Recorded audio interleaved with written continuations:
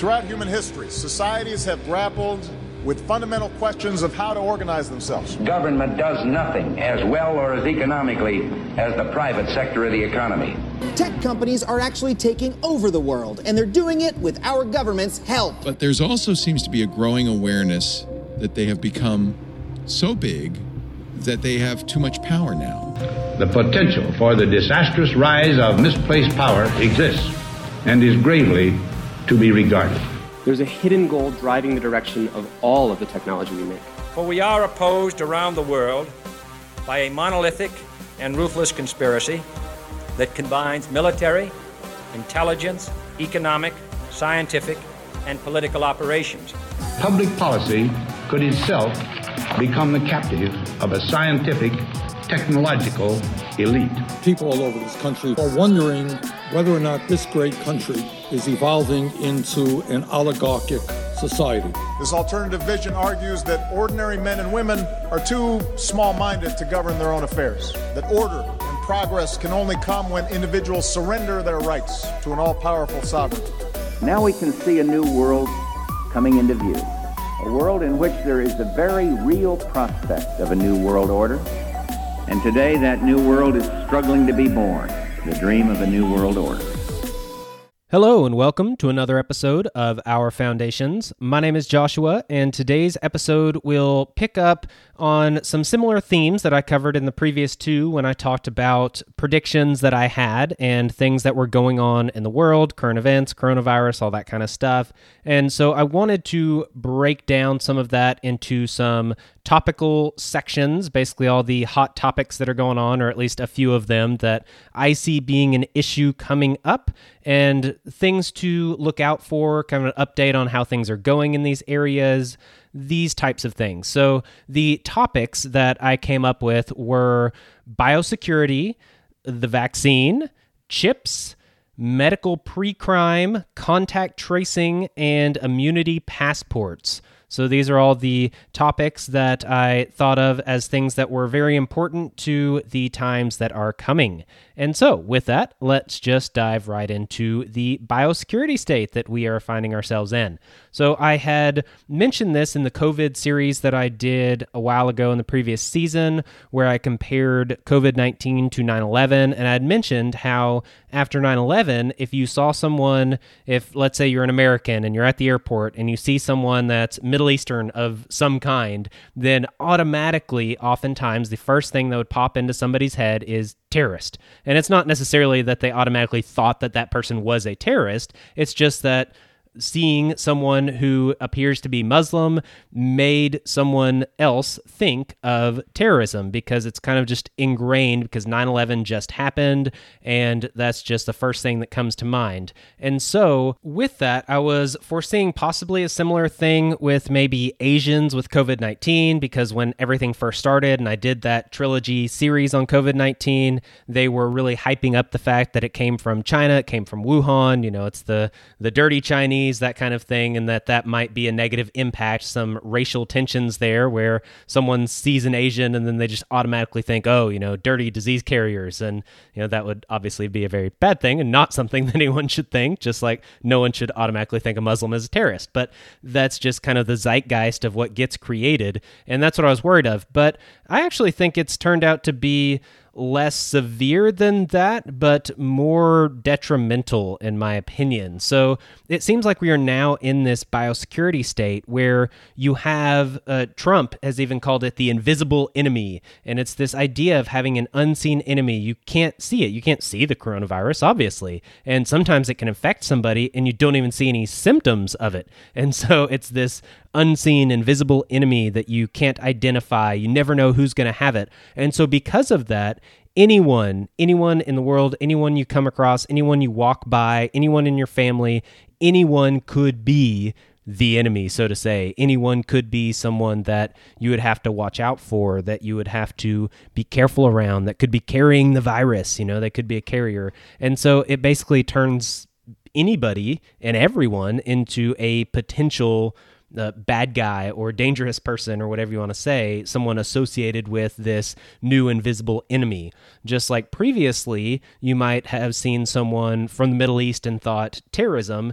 Now it's pretty much you see anybody and you think disease and coronavirus. And so if someone sneezes or someone coughs, then that's kind of the first thing that enters your mind. It's anybody that has the sniffles or is extra messy or whatever the case may be. And that's not a good thing to view everybody with suspicion and automatically have negative thoughts about anyone you walk by or see out and about or touch in some way or touch something that they touched. And so it creates this atmosphere of fear, and it really backs up this idea of being in a biosecurity state. It's not a physical security state. We're not worried about terrorism. We're not as worried about physical crime and getting mugged in the street. We're worried about catching this invisible thing that you can never see, and you never know who has it, and you never know where it is, and you never know really how bad it is or how to treat it or anything about it. It's, this big mystery, but, it's this worldwide pandemic that's ruining everything and changing the world. And yeah, it becomes this thing that has a huge paradigm shift associated with it, where we are now entering into this concept of biosecurity. It's about protecting your body and your health and controlling other people's bodies and other people's health. And since this is such a big deal and we are all affected and anyone could be affected, then it puts us into this state where the security of our bodies, our biological security becomes paramount, and that then reinforces all of these other things that I will be bringing up, all these other topics. And that's kind of what we have been brought into, and I foresee that being something that will continue for a good while to come. Now, the next thing would basically be the solution. So when you go back to the Hegelian dialectic I've brought up many times, you've got the problem being coronavirus, you have the reaction being the creation of this biosecurity paradigm, and you have the solution being the vaccine. And so that's one of the applications of that type of framework there. And with the vaccine, it is a little interesting. I would say it's very sketchy, and I would not touch it with a 10-foot pole. One of the issues that I have is basically just how it's set up. We've got this Operation Warp Speed where they are being fast-tracked through everything. The safety protocols are not being followed the way that they typically are with a drug like this or a vaccine like this. And so that's a bit of a problem to have something rush through that might potentially be very dangerous. But in addition to that, just the framework of how it's funded and how liability is handled, you've got the U.S. government in particular is basically giving millions of dollars to big pharmaceutical companies to create a vaccine. And whether they produce it or not, they get these millions of dollars. And if they are able to produce it, then they are guaranteed some government contracts for scaling up and producing a lot more. And so that becomes an issue as well. So they're highly motivated, they're financially motivated, and there's basically no strings attached. And so that's a bit of an issue. But hey, as long as you hold them accountable, then I guess you could make that work. But that's one of the other problems, is that liability has been removed from the pharmaceutical companies in regards to any negative side effects of the vaccine. And so they can get all this money, they can rush through a vaccine and skip a lot of the safety protocols for it, then they can get it to market and get paid for it and get guaranteed contracts for it, and then if something goes wrong, they're not liable at all, and hey, they just got the money and they're happy and they move on. And so that's not really a good thing. They might get a black eye PR-wise, but nothing too major. There's plenty of excuses that this was such a big deal and we really had to get it through, and hey, it passed all the checks, the FDA approved it, or whatever the case may be. And so that's a bit of an issue. Some other issues might include mutations, where if you have a mutation of the coronavirus and a new strain that comes out, will the vaccine be able to handle that or have any effect on it whatsoever? Or will it be like the flu, where you just create a new vaccine every year and you guess on the strain, and half the time you get it right, probably less than half, and yeah, you never know how that goes. And flu vaccines are another thing that brings up a few interesting subjects here. So with the flu vaccine, studies have shown that when you get the vaccine for a certain strain of the flu, it can help prevent infection from that strain of the flu. However, it also has some other effects that might not be as positive. Number one is that the flu vaccine increases susceptibility to other viruses, and this would be specifically non-influenza viruses. To get some examples, I actually pulled up a study here so I can just read from some of the examples. It is something that I quote.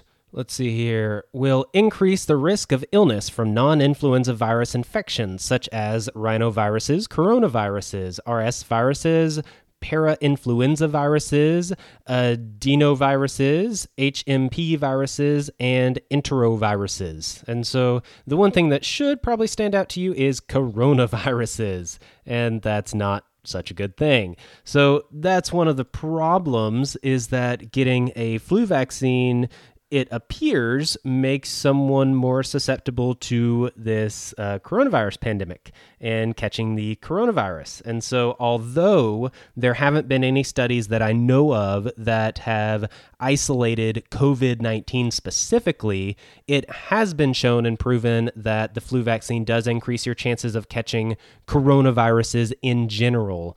And I saw somewhere else, it's not in this one, at least that I know of, I saw somewhere that it was respiratory viruses as well was included in one of the lists, and it's possible that one of those names that I cannot identify and don't know what they are would include respiratory viruses. I'm not sure, but since COVID is a mix of coronavirus and SARS, which is a respiratory virus, that might also not be such a good sign.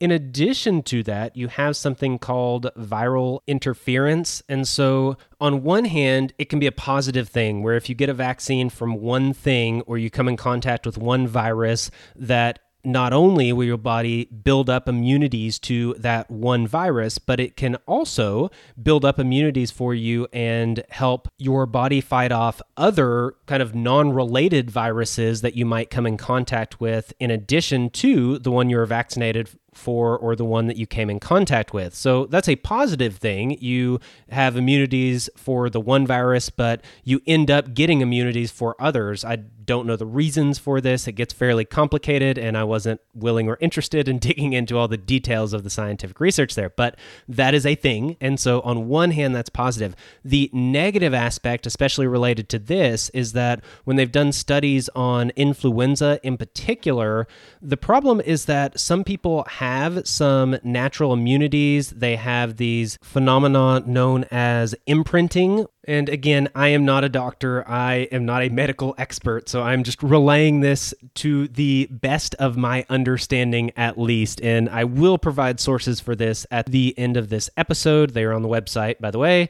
And so you can do your own research if you want to understand better. But the idea of imprinting is that someone, for example, can catch the flu or some influenza strain at childhood and have some long-lasting imprint of immunity from that strain of influenza, but also from multiple other viruses that can last for long periods of time after their childhood infection into adulthood. And so this is a very good thing. The problem, though, is that apparently getting the flu vaccine can basically undo that and cancel out that effect of imprinting. And so even though you might have all these immunities built up, and hey, you never know, maybe coronavirus might be included in that. That would be very nice. But if you get the vaccine, then that probably gets canceled out. And so that's a bit of an issue. Now, all of this is related to the flu vaccine. So to tie this into the potential vaccine for the coronavirus, number one,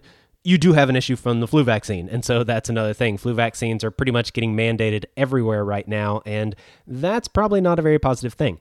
But in addition to that, with the COVID vaccine, you could potentially have a lot of similar things going on.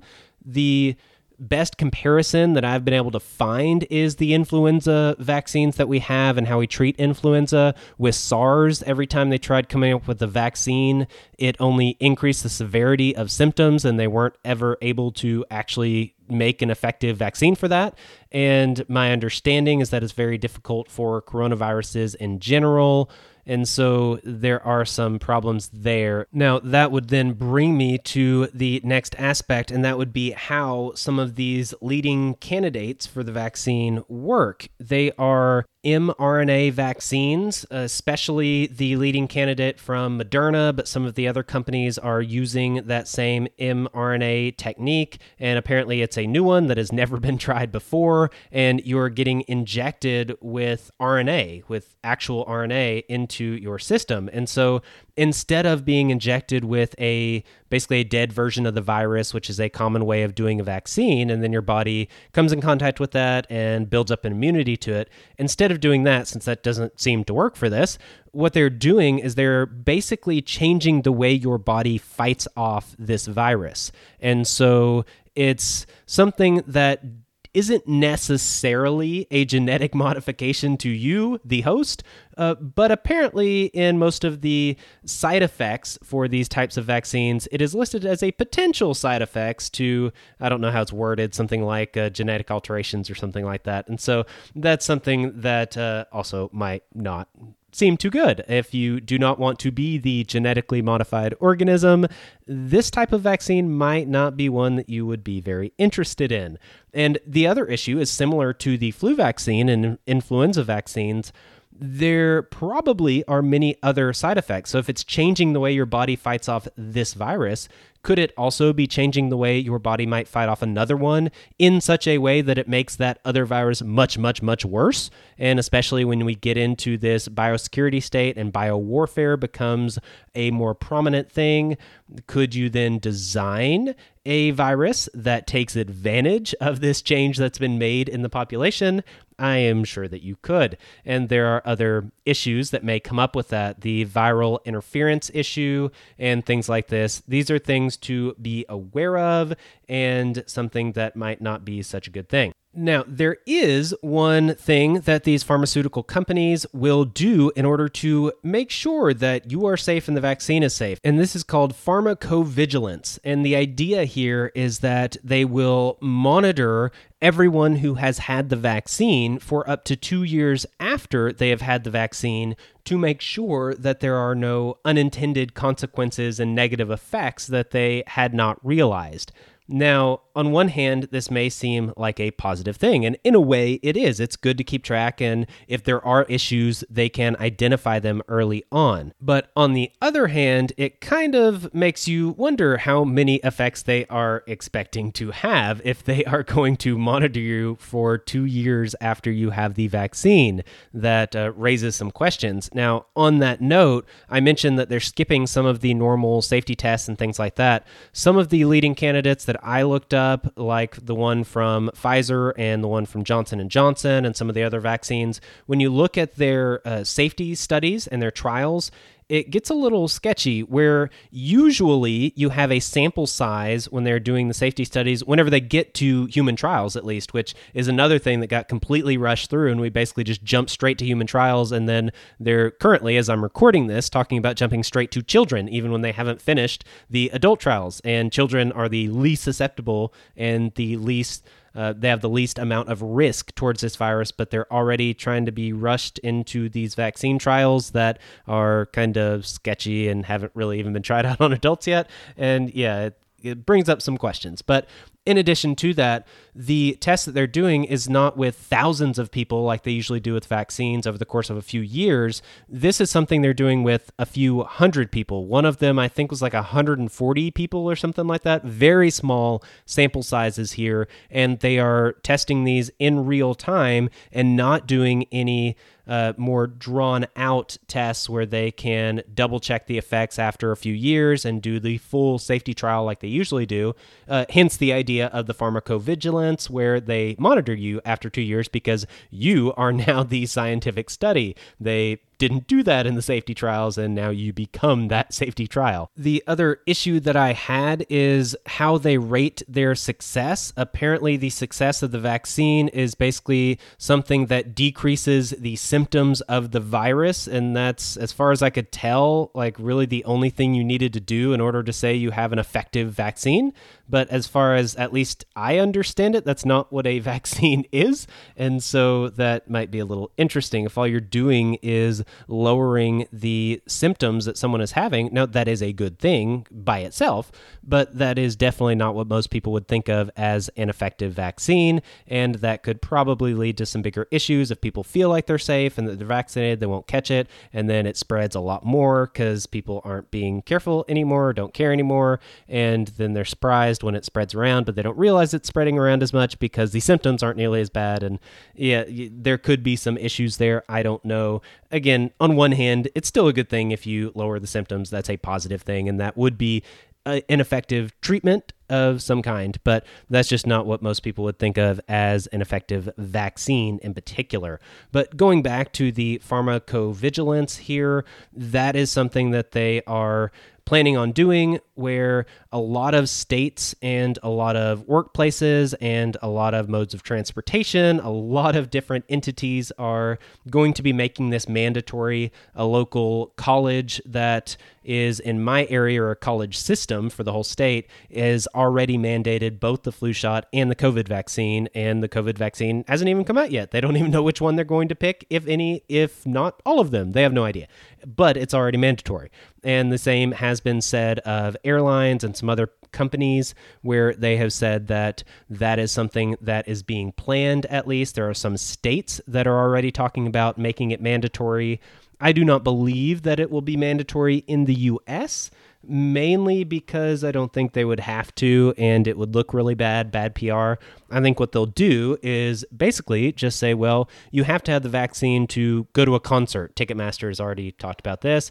Or you have to have the vaccine if you want to get on a plane and go straight through security instead of having to get your temperature and get a COVID test before and after and quarantine and do all this whole rigmarole. If you have the vaccine, you're clear to just go. And maybe some companies will say, well, you have to have a vaccine in order to come back into the workplace or to enter the building. You have to either have a negative test or a vaccine, or whatever the case may be. But I see this being more of a convenience issue, where it will be a major pain if you can't just flash your vaccine card, and instead you have to go through all of these different steps and all these precautions and all these issues. People look at you funny, all these different things. And so more than likely, it will not mandate that people get the vaccine, but it will highly incentivize people to go ahead and get the vaccine, and it will feel fairly mandatory in order to participate in normal, everyday, smooth, convenient life. And so that's kind of how I see it playing out. But going back to the pharmacovigilance, that kind of ties into another topic of contact tracing, where it's all about the safety of the individuals and of society, mostly society, because we are basically giving up the freedoms and privacy of the individual in order to make sure that society stays safe. It's the idea of the social body, and that the good of the most is more important than the good of the individual. And so how can you do the most good for the greatest number instead of how can you protect individual liberties for the individual person? These are two, totally different ways of thinking, individualism versus collectivism, and this is highly skewed towards the side of collectivism. Now, I don't think I really need to explain all the creepy dystopian aspects of being tracked and traced everywhere you go. That is just kind of out there, and I've read about it in many different sci-fi books, but never really thought that I would be seeing that rolled out in 2020 or 2021, but it already is the case. There are plenty of places where restaurants are taking down your name and number and information, scanning your driver's license, and that way they have a record of every single person that came into the restaurant and ate, with a timestamp of when you came in and when you left, and that way if anybody caught the virus, that is, they could go back and do contact tracing for everyone else that was in there and where they were seated and all this kind of stuff. And they have apps on your phone in multiple countries that is mandatory, such as China as one example, but there are other countries that have made this strongly encouraged, at least. I don't know if anybody else has mandated it, but there are other governments that have strongly encouraged their citizens to do this. And then when you have this app, it can do the contact tracing, track your location. It can tell when you've come in contact with somebody or been around somebody that tested positive, and then it can automatically recommend that you go ahead and quarantine yourself or get tested and all this kind of stuff. But it's all, in my mind, that is very dystopian. And the issue is, how this could be used for other applications and in other more negative ways. That is pretty much a guarantee that when they start with the contact tracing and get that up and going, get that institutionalized, that will then be applied to just about anything. Someone who has a dissenting view maybe, or someone that is a potential criminal, or somebody that might have done something else that the state didn't agree with. Now, there are positive aspects to this where you can catch actual criminals and actual terrorists and all these kinds of things. But again, going back to the 9/11 example, when you look at the Patriot Act, and they were basically subpoenaed under the Freedom of Information Act, and they were required to turn over all of the arrests and all of the terrorist attacks that they had stopped specifically because of the Patriot Act and all the information they were gathering and sifting through and all that data. They only came up with one instance where a guy, I think, sent like $4,000 or some small amount to somewhere in Africa. I think it was Somalia. I'm not positive. And there might have been a terrorist cell there that could have been supporting terrorism in Africa. And that was the one time that the Patriot Act had actually stopped anything terrorism related. And that was after years, I think well over a decade of gathering and collecting and sifting through everybody's messages, emails, phone calls, text messages, just all these kinds of things, total breach of privacy and freedom, and absolutely nothing to show for it. But I guarantee you 100% that they use that data and information for much more than that one potential funding of possibly a terrorist cell. And so that is a bit of an issue there. And we have the parallel now where it's even more tracking and tracing and surveilling. You have the cameras everywhere. Facial recognition is a big deal. If you use facial recognition to unlock your phone, or you have a bunch of pictures on Facebook, even if you don't have Facebook, somebody else that you know has Facebook, and they have uploaded some pictures that have you in them. They have tagged your name. And so therefore you are easily accessed within the system of, hey, this is this person. This is what their facial scan would look like, and they can automatically find you on any security camera anywhere you go if you have some tracing of some kind uploaded into that software, where you could have a company like Palantir, for example, that does this kind of thing, and other similar companies where they specialize in things like contact tracing and surveillance. And this is something that you could have a set of software or maybe a specific company that did this. And so if a lot of the major chains in the US, for example, stores and restaurants and stuff, used a similar company or the same software, then all of that data would interlink, and you would have access to, maybe security cameras from Olive Garden, as well as from Walmart, as well as from Target, as well as from Bed Bath & Beyond, all these places, gas stations, who knows what. And, you can obviously see the surveillance grid being built out there, even to a much greater extent than already happens. I think that does then tie us directly into pre-crime. Now, this is something that President Donald Trump of the United States had talked about previously. I think it was a few months ago, 6 months ago at the most. They had a program that they were trying to roll out under the FBI, where they would have some sort of pre-crime program. They wanted to be able to stop terrorists and mass shooters and people that were prone to these things. They might have some psychological issues. And Trump wanted to be sure that we could stop these people before they perpetrate some kind of act that is going to hurt others and hurt themselves. And so in order to do this, we can monitor their social media history and their posts and their calls and their messages and what other people have said about them and any other red flags that have come up. And we can gather all this stuff together, run it through an algorithm, and then we can basically be able to tell who is going to do something before they even do it. Now, this is creepy enough in the physical realm, but now this is being applied to the biosecurity paradigm with the medical pre-crime. And so between sensors, like let's say an Apple Watch or Fitbit or something like that, as well as the contact tracing that I mentioned earlier, as well as quarantine and other regulations that might be in place and might be monitored through the surveillance grid, things like this, it can all be fed into a data collection system of some kind, ran through an algorithm, and spit out, hey, these people are probably infected, these people are possibly infected, these these people are definitely super spreaders, quarantine them, isolate them, find out everybody they've been around, focus on these people. And you could have something like that where it's not necessarily that the person even is infected by anything, but according to the algorithm and maybe statistically, their chances of being in that category are fairly high, and therefore they will go ahead and get isolated and quarantined because that is what is recommended by the algorithm due to the statistical probability based on the data that was input and how the algorithm was written and how the code was designed and all of these kinds of things, which again, just like the contact tracing, hopefully you can see how this could be used for nefarious purposes and other things that you would probably not want if you are a lover of freedom and privacy and things like that. Now, all of these things then tie into the other topics that I had mentioned at the front of this episode, both chips and immunity passports. Basically, both of these tie into the idea of having a digital ID, where you are digitizing the person's identity, proof of the person's identity, but not only that, but information about that person that can be verified that it really is that person because it's their identity as well.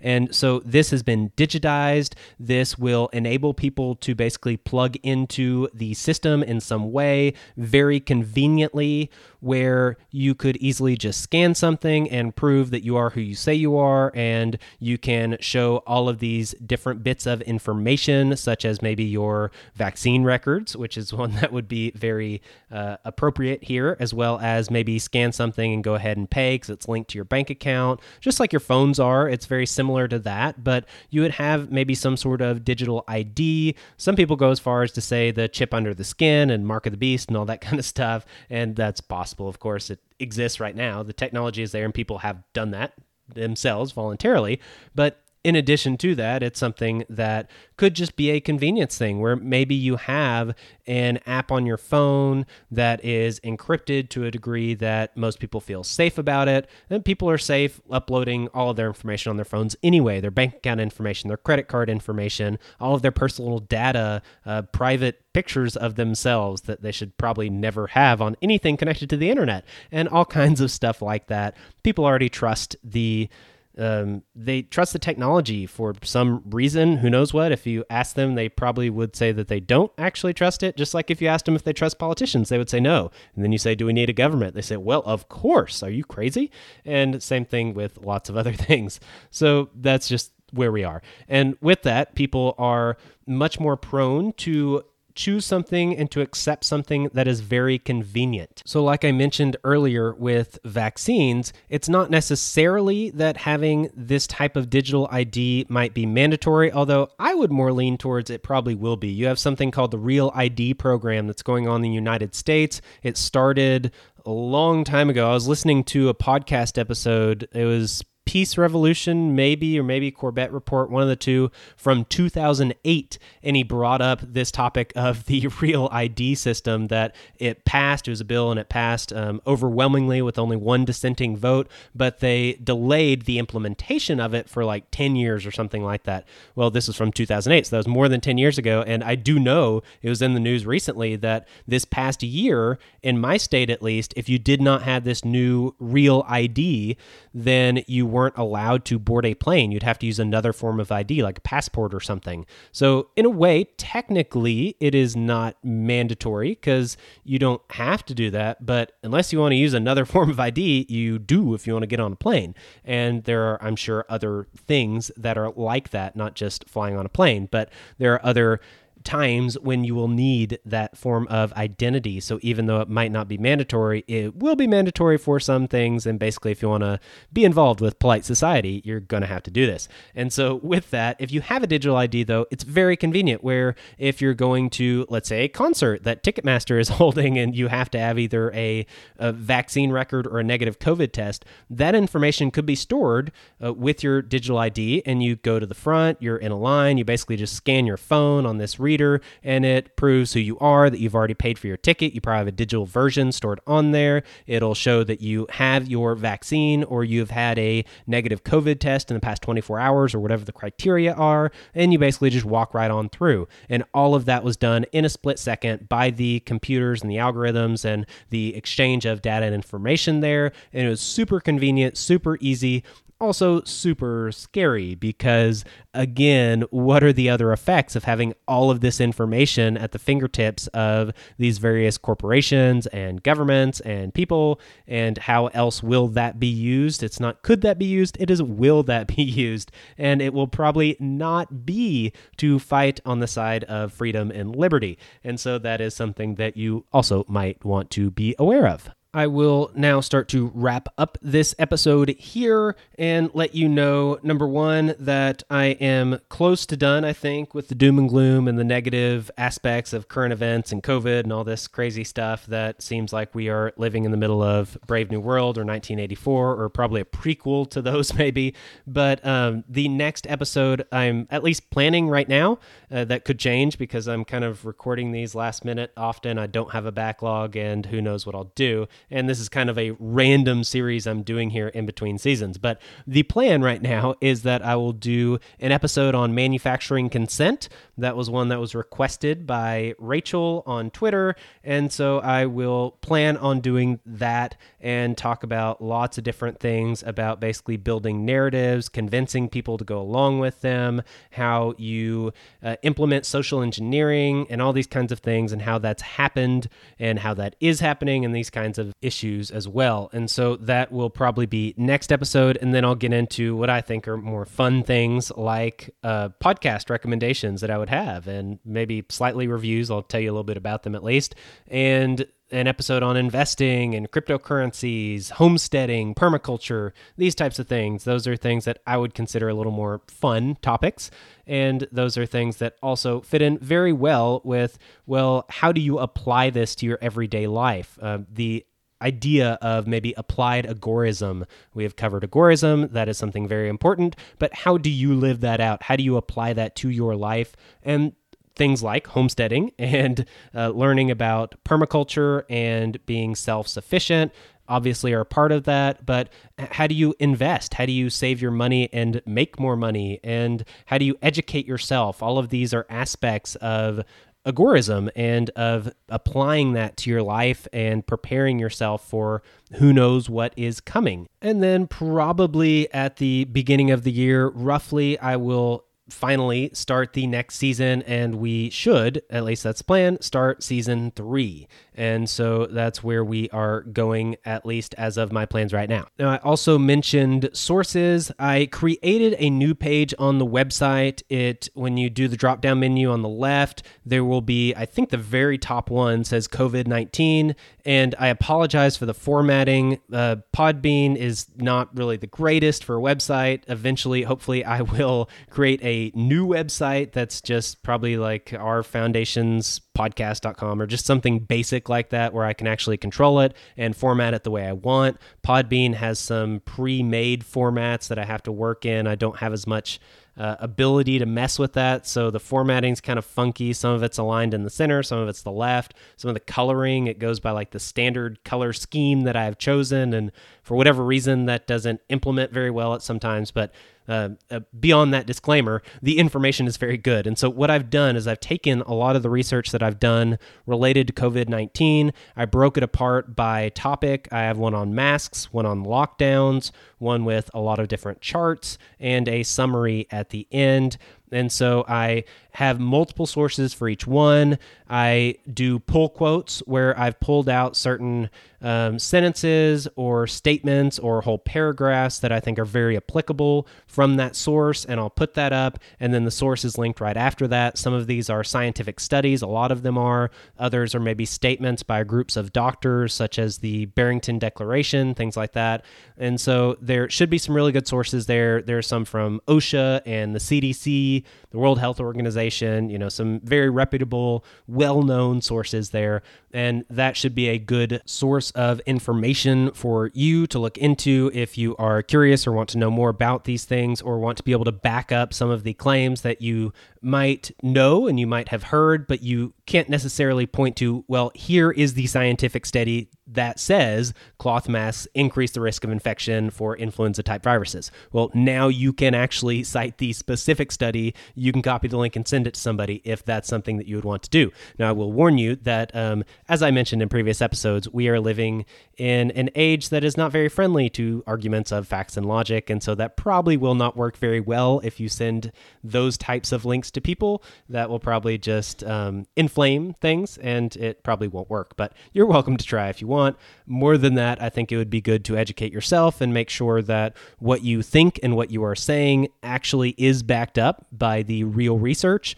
And so that is there. A lot of the charts are really interesting. That's one thing that stood out to me. I guess maybe it's just a visual thing that's easier to see on the chart, kind of how these things are playing out. But I would highly recommend that you go visit the page on the website. It's ourfoundations.podbean.com. The link is in the show notes. I also sent out 1 or 2 messages on Twitter about that, and so check it out. In addition to the website, please visit the Twitter page. I don't know how you word that. Please visit our Twitter account, whatever. Get on Twitter if you are on it and find me at FoundationsPC, and that is the handle that I have on there. I will send out tweets about episode announcements and random memes and some quotes every now and then, and just random stuff that's relevant to the things I am discussing. And so that's something that you should be following as well as if you have any requests or any feedback of any kind, feel free to send it to me on Twitter. That is a method that I can use.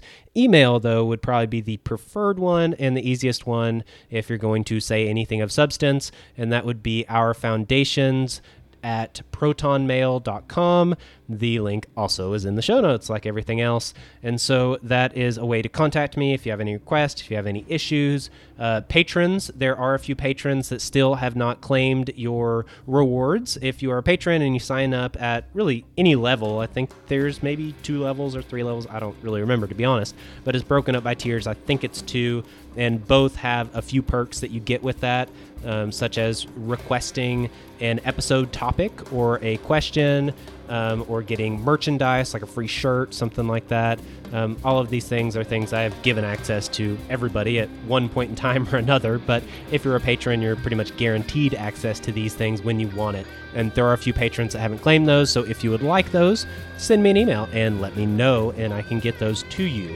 Other than that, I would just like to say thank you to all of the Patreon supporters, the patrons out there that are financially supporting the podcast. I greatly appreciate that. I was talking with my wife the other day and told her that, I actually have all of my hosting fees covered. I have an Audible subscription covered that I use for all my research and stuff. I have been able to buy a few books recently that were paid for. I was reimbursed for by the money I'm getting from the patrons. And so, although I'm not getting paid necessarily to do the podcast, at least all of my research and all of the bills that I have associated with this, with the hosting and things like that, I am able to cover. And probably fairly soon, if I get just a few more, I should be able to do my own website as well. Either that, or I've got some other things I would like to do. And so that's something that I greatly appreciate. Thank you very much for your support. And thank you, listeners, as well, just in general, for listening and for being a part of this podcast and supporting me in that way. I greatly appreciate all of your support of all kinds. I'm out of here. Peace. This has been another episode of Our Foundations podcast. Thank you for listening. Goodbye. Yeah, thank you. Goodbye.